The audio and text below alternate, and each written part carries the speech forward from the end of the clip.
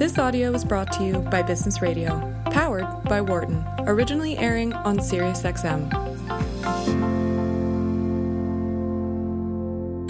From the campus of the University of Pennsylvania Wharton School, this is Leadership in Action on Business Radio, powered by the Wharton School. Here is Professor Mike Useem, Jeffrey Klein, and Anne Greenhall. Welcome to Leadership in Action on Business Radio, powered by the Wharton School, SiriusXM Channel 132. I'm Anne Greenhall, Deputy Director of the Anne and John McNulty Leadership Program. And tonight I'm here in the studio with none other than Mike Useem. Hello, Anne. Hey, Mike. Anne, is that live? That's live, Mike. Those are all our listeners saying, awesome. Welcome back, Mike. We've missed you on the show. With that, I'm really glad to be back. Well, we're thrilled to have you. Thank you, engineer. Dion, thank you. Dion Simpkins. And I'm sorry to say that Jeff Klein could not be here tonight, and I know that he will be disappointed because the band is back, as he likes to say. So, Mike, we have a wonderful guest tonight and an interesting show. We're going to be talking about change. And since you are the director of the Center for Leadership and Change Management, this show should be right up your alley. Yeah, leadership and change. Change, so there it is. Right. Well, Mike, on the note of change and whether or not we're precipitating a change, let me be sure to invite our guest onto the show and welcome Bill Schaninger to the studio. Bill, welcome. Hey, thank you for having me. A real pleasure. And Bill, just let me say a word about you. You're a senior partner at McKinsey & Company and a global leader of their organization practice. And you're based here in Philadelphia, which is quite a treat. And you're co-author of Beyond Performance 2.0, a proven approach to leading large-scale change. So, Bill, let me just do a little warm-up of a question and ask you, what prompted you to write this book? Well, you know what? It is a good question because it's been about 10 years since we wrote the first one. Very good. You know, sometimes these are sort of perfunctory, right? As if you'd get maybe like with a textbook or something, and maybe you had like a principles of org behavior text that you might sort of churn out for, a publisher every 3-4 years or something. We were not under that sort of pressure, but we did feel pressure to respond to what our clients were telling us. So when we wrote the first book, the big idea there was companies that equally pay attention to both performance, or how they make money, and health, or in plain language, how they run the place, they tend to really outperform those that just went after money. So that was the 2006, 2007 sort of empirically based, big idea. In the subsequent 10 years, most of our clients got that. We hold these events called Change Leaders Forums, and we do a lot of public speaking. And almost always they say, hey, we get the idea. That's great. But this running the place better part, that's actually kind of hard because it requires changing the place, right? Changing how you run the place, and then often changing who runs the place. Mm-hmm. So that led us to say, well, you know what? We've been tracking this sort of along the side, tracking the success rate of transformations. And it started long, long ago. We didn't start it. I mean, early 90s. Cotter, when he was still writing with Heskett, wrote it in his culture book and wrote about the success rate of change. He went through the reengineering era. There were a couple of the folks that did. Then we really picked it up in, let's say, around 2000, just after 2000, after the dot-com bust. And we've been doing it maybe every 3 years since. That number has not only been stubbornly around 30%, it's actually going down. And we see it going down, particularly when a large-scale restructuring is involved.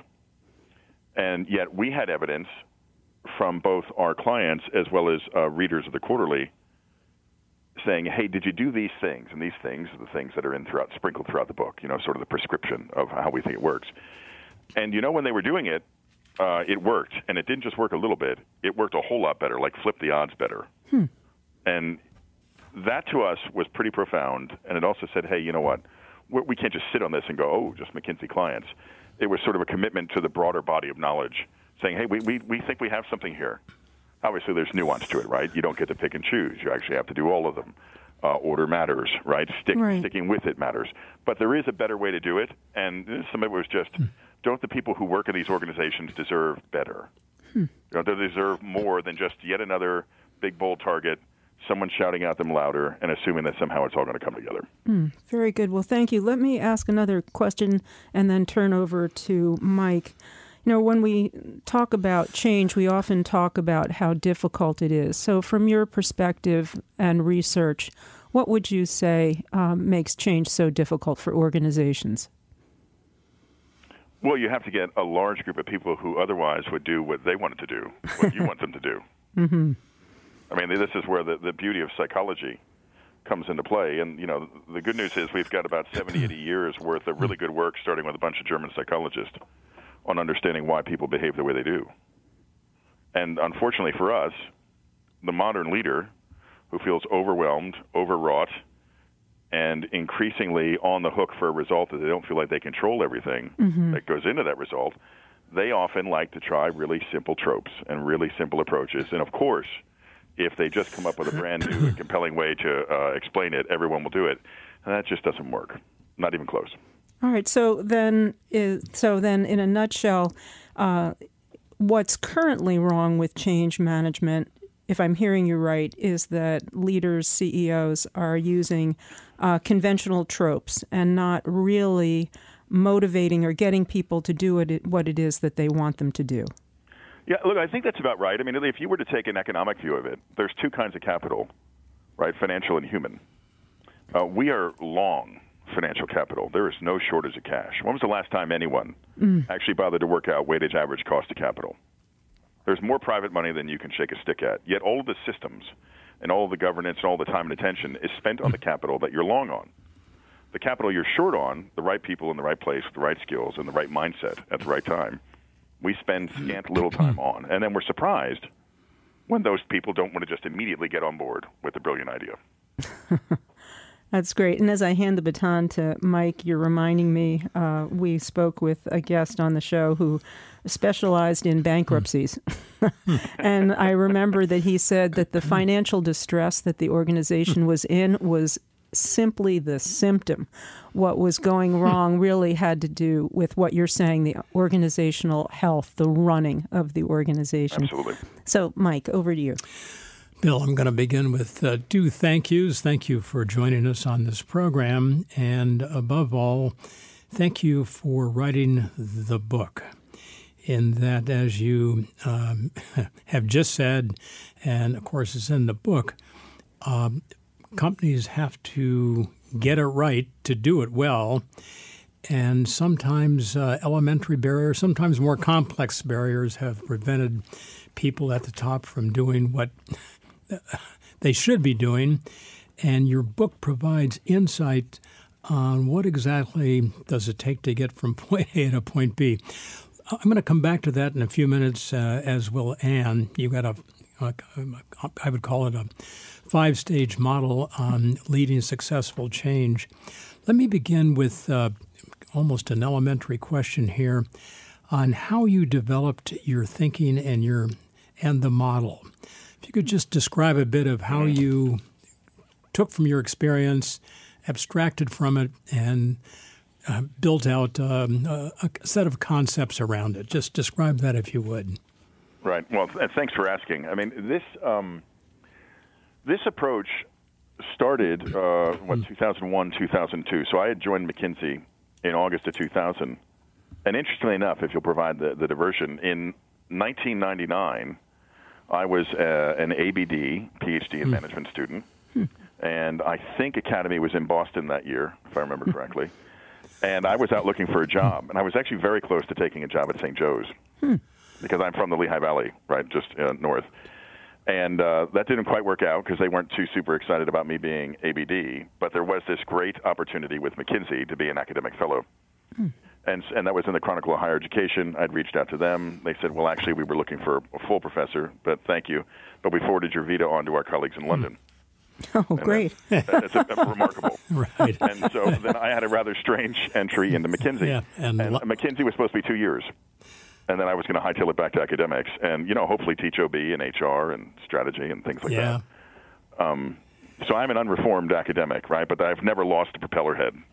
And I really want to be able to put math to everything. And McKinsey, thankfully, shares that view of wouldn't it be great if we were clear on what we know clear on what we believe, but don't necessarily know quite yet, and then, the data and theory behind it. So this work started after the dot-com crash, and looking around and saying, hey, there were a bunch of companies that we as well were calling excellent, and not so much, right, and what happened to them. And so that led to a good bit of soul-searching. And so we had rolled the clock back to, our colleagues who wrote In Search of Excellence, Peters and Waterman, and looked at their list of companies. And then we took, when Jim Collins was writing with Jerry Porras yet, and, their list, and let's say there was around 50 companies. 51 makes the math work out really well. And when we rolled it forward, about a third didn't exist, a third were struggling, and a third were doing really well. And when we tried to say, well, what was the basic difference? The ones that were doing really well, they were hooked in on performance, but they were just as focused, if not more so, on how they got that performance. When we looked at the ones that went away, they were almost myopically focused on quarterly results. Mm-hmm. And this is not just those that had conduct problems like accounting fraud. I mean, these were people who were, they were delaying capital injection. They were not doing preventative maintenance. They were stuffing the channel, that kind of stuff. And so the big insight was, hey, if you run the place better, you make more money, or, performance and health. Our colleagues thanked us for taking 6 months to come up with that one slide and said, so could you put a number on that? And that's, underlying a lot of this is the idea of organizational health, and we go into great length in describing that. And, that at the time, I had a colleague and I, we had both gone back to our respective grad schools and defended our dissertations in, early 2002. So we were probably as good as we were ever going to be on method. And, so a lot of that was drawing from the theory at the time. And I'm very lucky, a quick shout out, I studied at Auburn. Right, which had Achilles Armenakis there, and he had written with Arpadian and really studied, and Stan Harris, and really studied different kinds of change. And so for me, and one of the things I was able to bring was we should separate out content approaches from process approaches. And so you'll see sprinkled throughout here specific content of things we think you ought to do, but the essence of it is a process approach, saying, we want you to start with the aspiration, right? And that's a specific choice. We don't start with deficit.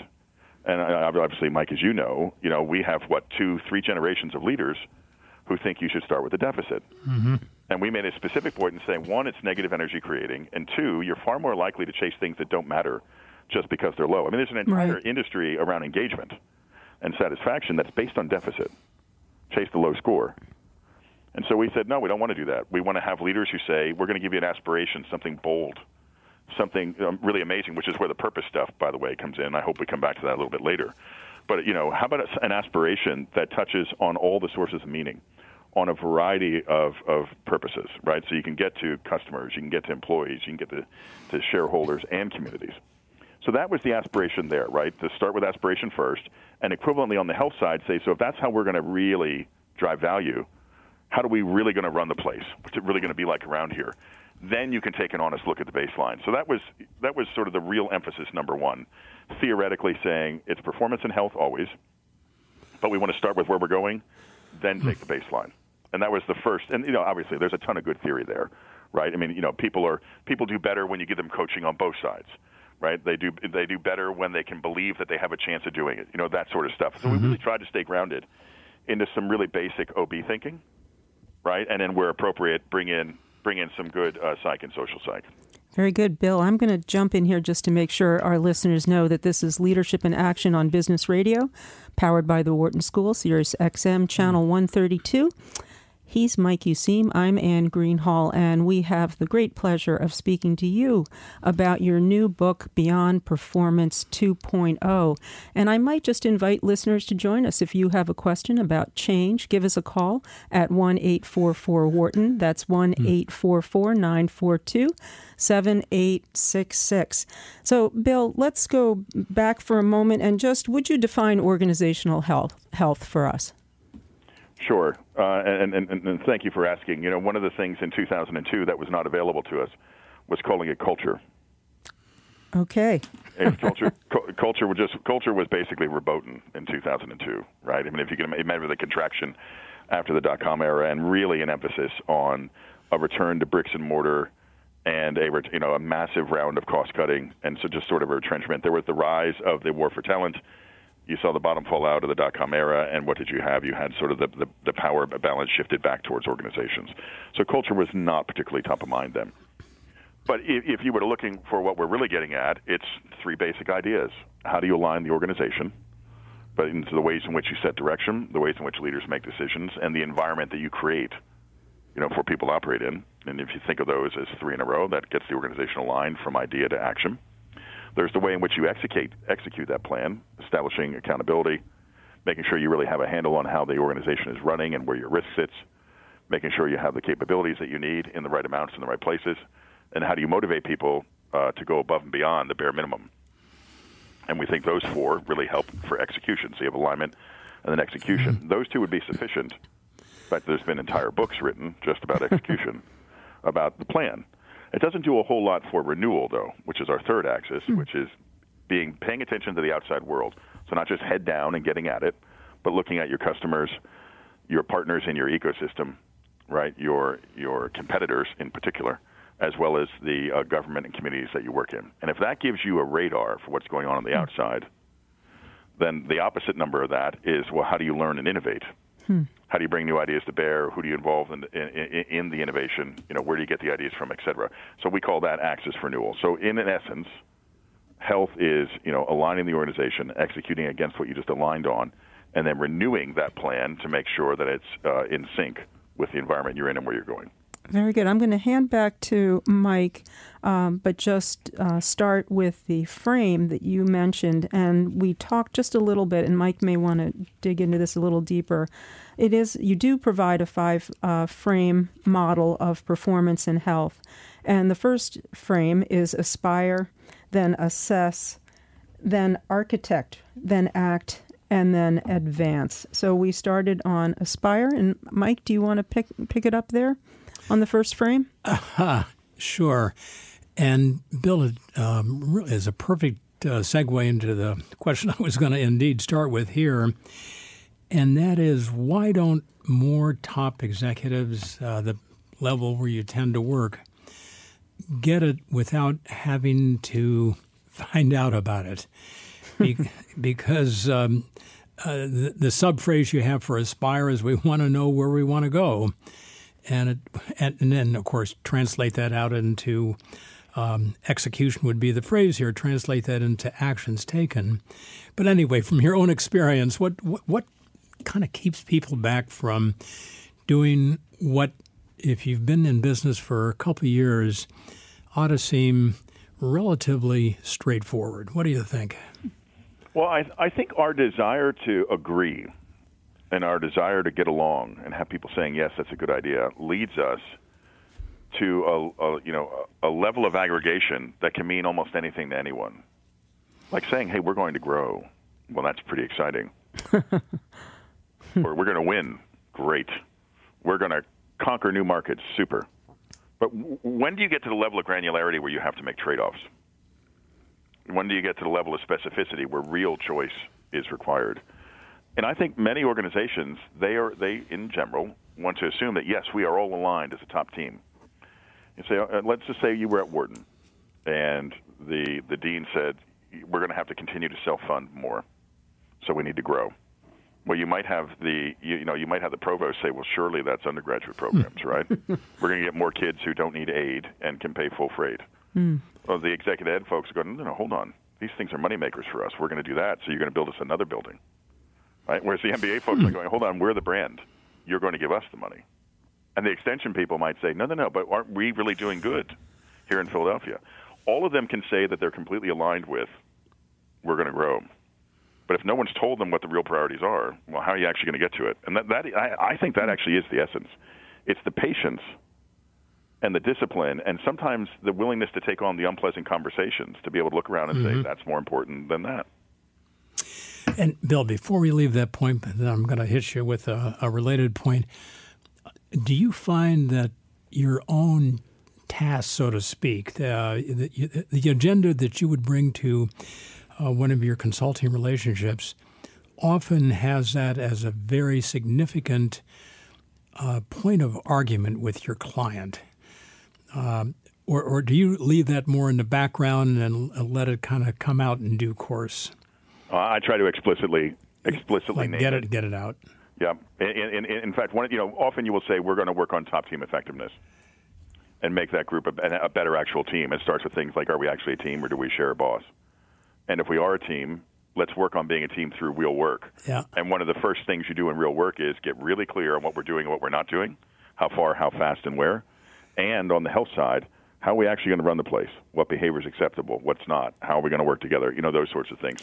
So I try to bring it up pretty explicitly and not have it be stealth. Final follow-up from me on this particular terrain, without obviously referencing any of your clients over the years, what makes for a really good change client? A company, I think you work with the government, no doubt nonprofit groups as well. And just without picking on one sector or another, what sends you home at the end of the day saying, I really achieved something working with this person or with this company? Yeah, two things come to mind, but there's a common denominator in each. One is the organization that's willing to take the bold move to change while they still have degrees of freedom to do it. Mm-hmm. So they're doing well enough, but they recognize that they're on borrowed time. The other, obviously, is the people who are forced. Now, I've worked for government agencies who were in a rather significant issue. Maybe they had an environmental disaster or something like that. Now they're forced, or a company, close to, a financial crisis themselves. That's a little bit more tenuous because they have to. In all cases, when it really works, you have a leader who's willing to do two things. Be humble enough to say, I have not been good enough, and we have not been good enough, and the courage to do something different. Mm. And for sure... And it's just so easy and trite to say, oh, of course it starts from the top. Yeah, kind of. But you just, because that's not enough. But boy, it's difficult if the senior-most people are always saying they instead of me. It's a real challenge, right? So when you can open up with, I led you here, and here is not good enough, it's pretty nice. Right, as a way of opening the door and saying, on this one, I'm going to be out in front because I have to change what I do. And by the way, the people who work directly with me, we're going to be doing the same thing. I love that from an opening salvo to say you should not be afraid of changing because we all recognize that we have to. Because obviously it's personal, right? Organizations don't have body. People do, right? Organizations only change when people change. And it's the coherence in that and the commitment to it and the sticking with it that makes a difference. We spoke about Aspire. We have yet to speak about Assess, Architect, Act, and Advance. So why don't we go to Assess for just a minute? And if you would, can you give us a concrete example of what that looks like in action? Sure. I think the point here is in Aspire, you've laid out where you're going, and you also take a really honest baseline of where you are. Well, that creates a gap, right? And then you have to ask yourself two questions. On the performance side for Assess, do we have the capabilities we need? And then we'd break this into two areas. What are the critical roles and the critical skill pools? There's usually a small number of roles that disproportionately create value, but there's often several skill pools where the people are largely homogenous, but you just need large numbers of them. And in many cases, when you're having a pivot in strategy, you don't have enough of them, whether it's folks who are digitally native, coders, moving from product engineers to process engineers, that kind of thing, right? Large numbers of them. And on the flip side, over on health, you could say, well, that's great, that capability stuff, but actually what we have an issue with is we need people to think dramatically differently. When organizations are trying to move from something that was previously really siloed to get scale over their knowledge or their IP, collaboration is an issue. Well, if you've grown, 2 decades worth of people who believe knowledge is power, and the way that they maintain their standing in the organization is to be the person that people have to come to, that does not come naturally, as an example. Very good. So, and again, maybe what might that conversation, just so from the point of view of a consultant, how might that conversation sound if you're coaching an organization, a CEO, on this particular step in the process? Well, what's interesting is I find the mindset conversation actually a little easier when you make it accessible. Okay. So, if you say, hey, what we've just laid out for your leaders is to do the following things. They should work with the people who are their colleagues. They should talk to the people who work for them. And they should consider their customers prior to making decisions. I swear to you, sometimes it's this simple. That looks like Captain Obvious has just walked into the room. So then you have to, and this is the part where it gets interesting. So if you say to yourself, I know that everyone we employ is well-intended and wants to do well, and they don't get out of bed in the morning and say, I'm going to be really difficult and underperforming today. Right. Then why aren't those people doing what seems so obvious?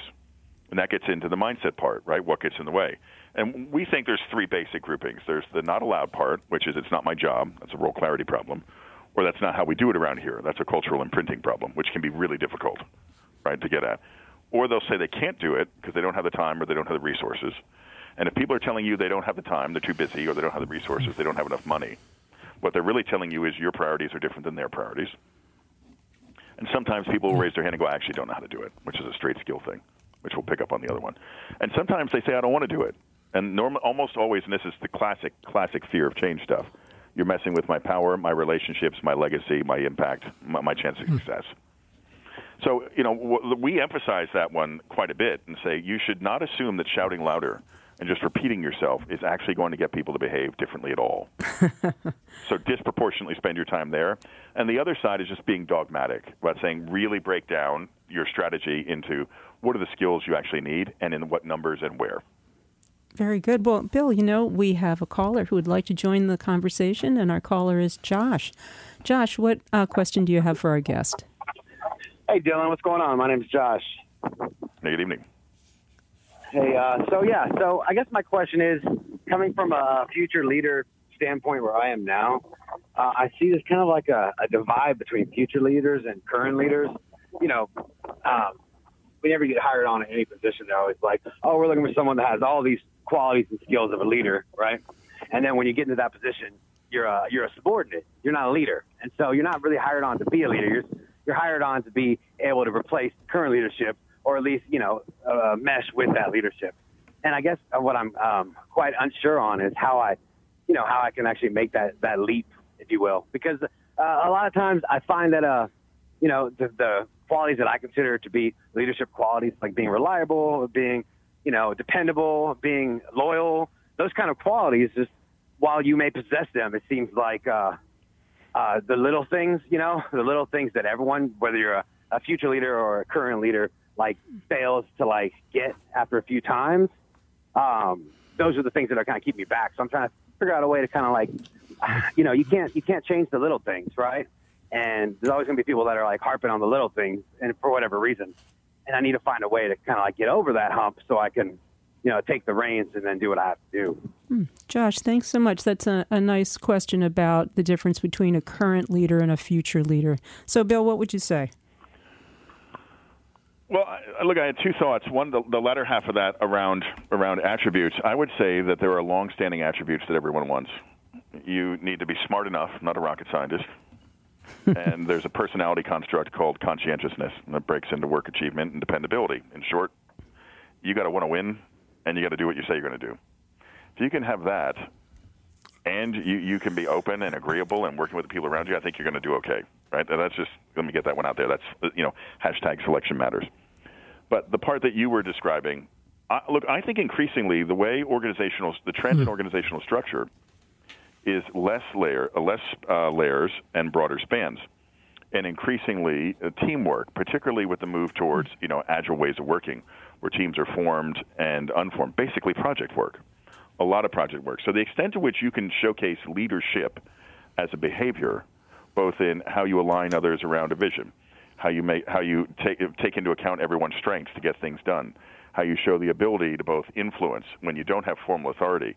All of those things, interestingly enough, I think are more important when you're very senior than relying on just formal authority. Many, many very senior leaders have actual little real authority.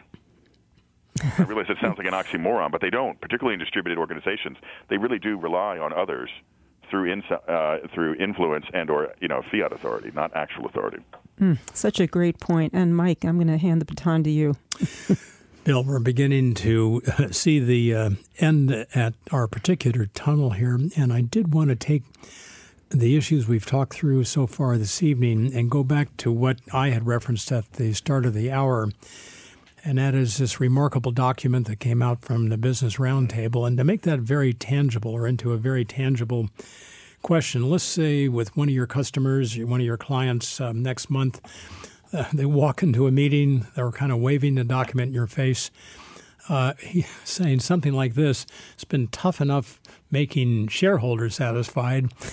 Now I got to get to at least 4 other constituencies. I got to figure out what the balance is. I need, I guess, different kinds of directors, different people in the C-suite, and so on." Anyway, without putting you too much on the spot, do you want to run out the door, or do you got? How would you work with a person if you don't throw up your hands? Well, as you can imagine, we've been rather tuned into this as well since that came out. The topic of purpose has been becoming increasingly important. I think where there's an interesting opportunity is to stop treating purpose separately as it's currently being handled. So there's a group that is treating it on the organization level, which was more what came out this week. And, for some reason, classic mission, vision, and values has gone out of favor in terms of a label. I mean, back in the day, we would have taught mission as the reason we exist. Vision is what awesome looks like when we get there. And values as the things that we hold true that guide our decision-making. I'm sure, so Mike, great. I'm sure you discussed that many, many times in many classes. Yep. Okay, purpose has seemed to have transcended now some of that, right, particularly the mission part. That's fine, and I love the idea of the multi-stakeholder approach. I think that's appropriate, particularly for public companies. Because public companies are often most likely to have a relationship with the community around them and governments, so you think that's appropriate, and they're under pressure from employees. So the idea of consumers, employees, the communities they're in, governments, and shareholders makes sense. This still doesn't address the enormous amount of capital that sits in private companies, right? I mean, the split's decidedly towards private, but it's a good start. Right, no doubt about it. Particularly when you can bring pressure from employee in the battle for employees and the battle for consumers. So one, I think it's a good idea, frankly, right? And I think it can only help on a variety of fronts. Do you remember the old corporate social responsibility research used to really have a hard time finding a relationship between those that engaged in CSR and profit, or share price. And the rare times they could find it was when a company would explicitly state why they were doing good. They've signposted, and it was something that actually mattered to their consumer base. Whether you had people who were outdoor types, so they sold outdoor goods, or they made salad dressing but gave back to the communities they were giving it. But there had to be a linkage between strategy, action, and then the corporate social responsibility. I think there's something there here, but we're asking people to be a little bit broader and think about all the stakeholders. So I love that idea. For the organization level, I think the part 2 here that'll be really interesting is on an individual basis. Can we help employees who are more facile at describing meaning and describing what they want out of life, and help them figure out what part work plays in it? Because we have this interesting conundrum. Organized church or religious activity is down. Marriage is down. Civic participation is down. Right, so people increasingly get a significant amount of their identity from their profession, not necessarily their employer.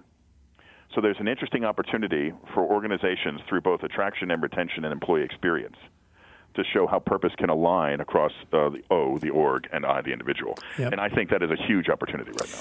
Bill, a quick kind of attached question is this, going back to our caller, of listeners who are taking in what you're saying here and perhaps looking at your book later on, as they begin to prepare themselves for a world that's probably going to be somewhat different from what we've seen over the last 20 years, with the primacy on shareholders, certainly among large publicly traded companies, significantly down. What career advice would you have for young, aspiring leaders in this brave new world? It's a great question. I mean, the easy one would probably be digitally native, but I think that's a bit, honestly, I think that's a bit trite. I mean, every generation has had a skill that's been, de rigueur to. 25 years ago we were saying, be good at lean and be good at six, and that became quantitative. So every generation is going to have that. I think that's table stakes. I do think there's something here to say the days of command and control, I think, are by and large over. And that you will need a coalition of the willing to get anything done. And you will likely need to learn how to get things done without any actual real authority. And so if you can work on that from the earliest moments, whether you're volunteering somewhere, you're in an organization, you're on a team, you're in a fraternity or sorority, it doesn't matter. if you can take those skills and get people who otherwise would do something that they wouldn't do just because you've organized them, you're set up for success, which immediately bleeds into selection, right? Look for biodata that shows people who can do that with no real authority, and you have the potential for a real leader. That's great. Let me jump in and just remind listeners you're listening to Leadership in Action on Business Radio, powered by the Wharton School, Sirius XM Channel 132. I'm Ann Greenhall. He's Mike Useem, and together we're speaking with Bill Schaninger of McKinsey about his new book, Beyond Performance 2.0. And if you'd like to join Josh, our previous caller, give us a call at 1-844-WHARTON. That's 1-844-942-7866, and you can join the conversation about change. Mike, I just have to chime in that I'm feeling a little bit cheered here because, as someone who I'm here in a wonderful organization. This is a large university. I see myself as a small fish in a big pond here. But it turns out that I don't have to have so much positional power. I do not need to be the president of the university in order to make a difference. And I will say from across the table here, you do get things done. So there it is, affirmation of the point. And it's a great point from Bill. Really important. Really important. And I'm also cheered, if I may say. Now, I know this show is not about me, but enough about me, more about me. I'm delighted to hear that openness, agreeableness, conscientiousness. Yeah. Now, Bill, you should know that if Jeff Klein were here, he would call me Slacker. That's my nickname. It doesn't fit, but that's what they say. Yeah. Yes, but now back to you for a moment, Bill. We've talked a bit about aspire and assess. Let's talk about architect. And when you talk about architect, you're speaking about what do we need to do in order from here in order to get there. So say a little bit more about what you mean by architect. Yeah, the hope here is that most organizations aren't hitting pause and shutting the whole thing down while they're working on transforming it, right? They actually do still need to be a going concern. So in that model, that means you've already consumed a lot of the capacity. So what do you do to help simplify what they're currently doing and also deploy the remaining capacity towards how you're trying to change it? That means you have a finite number of slots to spend on what you're going to do. So in both performance and health, you have to be thoughtful and prioritized. On the performance side, we use a tool that's very simply called the placemat. Yeah, I saw that. That's intended to be if you were at a diner, right, and you were trying to communicate to someone what you're doing. If you can't flip the placemat over and simply draw out, here's the big idea, here's the 4 or 5 work streams, and here's the initiatives that sit underneath each of those, and that's kind of how it all hangs together. So when you finally get around to asking someone to work on an initiative or a work stream, they can understand it. If you can't explain it that simply, it's too much and it's too complicated.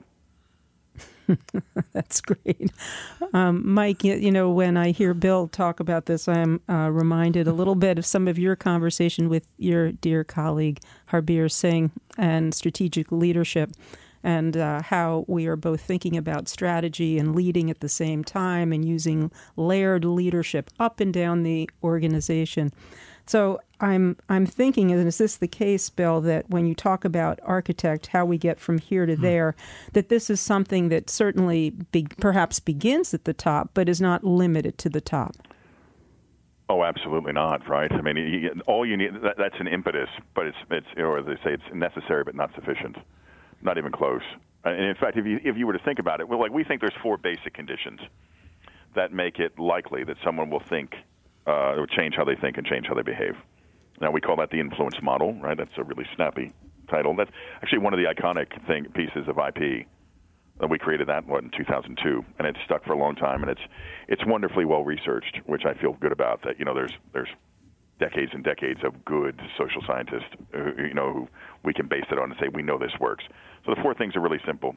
People have to understand what you're asking them to do and have some conviction behind it. Think of the old commitment research, the old Meyer and Allen stuff. We don't need everyone to have effective commitment out of the gate. We don't need that. But, at a minimum, you need enough that they're going to try it, continuance, and ideally they see the people around them that they think are their group also doing it and feel some normative need to do it. That's enough, just to at least get it going. Often that takes the form of a story, but we also discovered for most organizations the cascade is brutally broken. What the leader says bears almost no resemblance to what people at the bottom hear. So increasingly, we've been tapping into and trying to model the social network, right? A simple question like, who do you go to figure out what's going on around here? Give us up to 10 names, and then every name that comes in, if it's new, gets the same question. It's remarkable how you can map the water cooler. And the minute you can do that, well, now you know where to go to start pumping information into. Bill, I've got a final question, really in an indirect way, picking up on what you've just said. And it goes to the fourth stage in your change model here, which is to act. We've got to manage the journey. We've got to get from here to there. And a couple of phrases we all use to describe people who are good about that are, number one, that person has a bias for action. We've often heard that. Number two, it's a person who can really kind of take charge and get things done.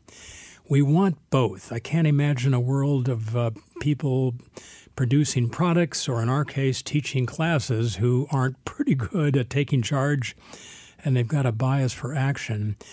And I ask that because I think I do know this correctly. You're in a world where you're optimistic that people can get better at what they're doing through, this is where the question is, through steps or actions or thinking about it or looking at the research.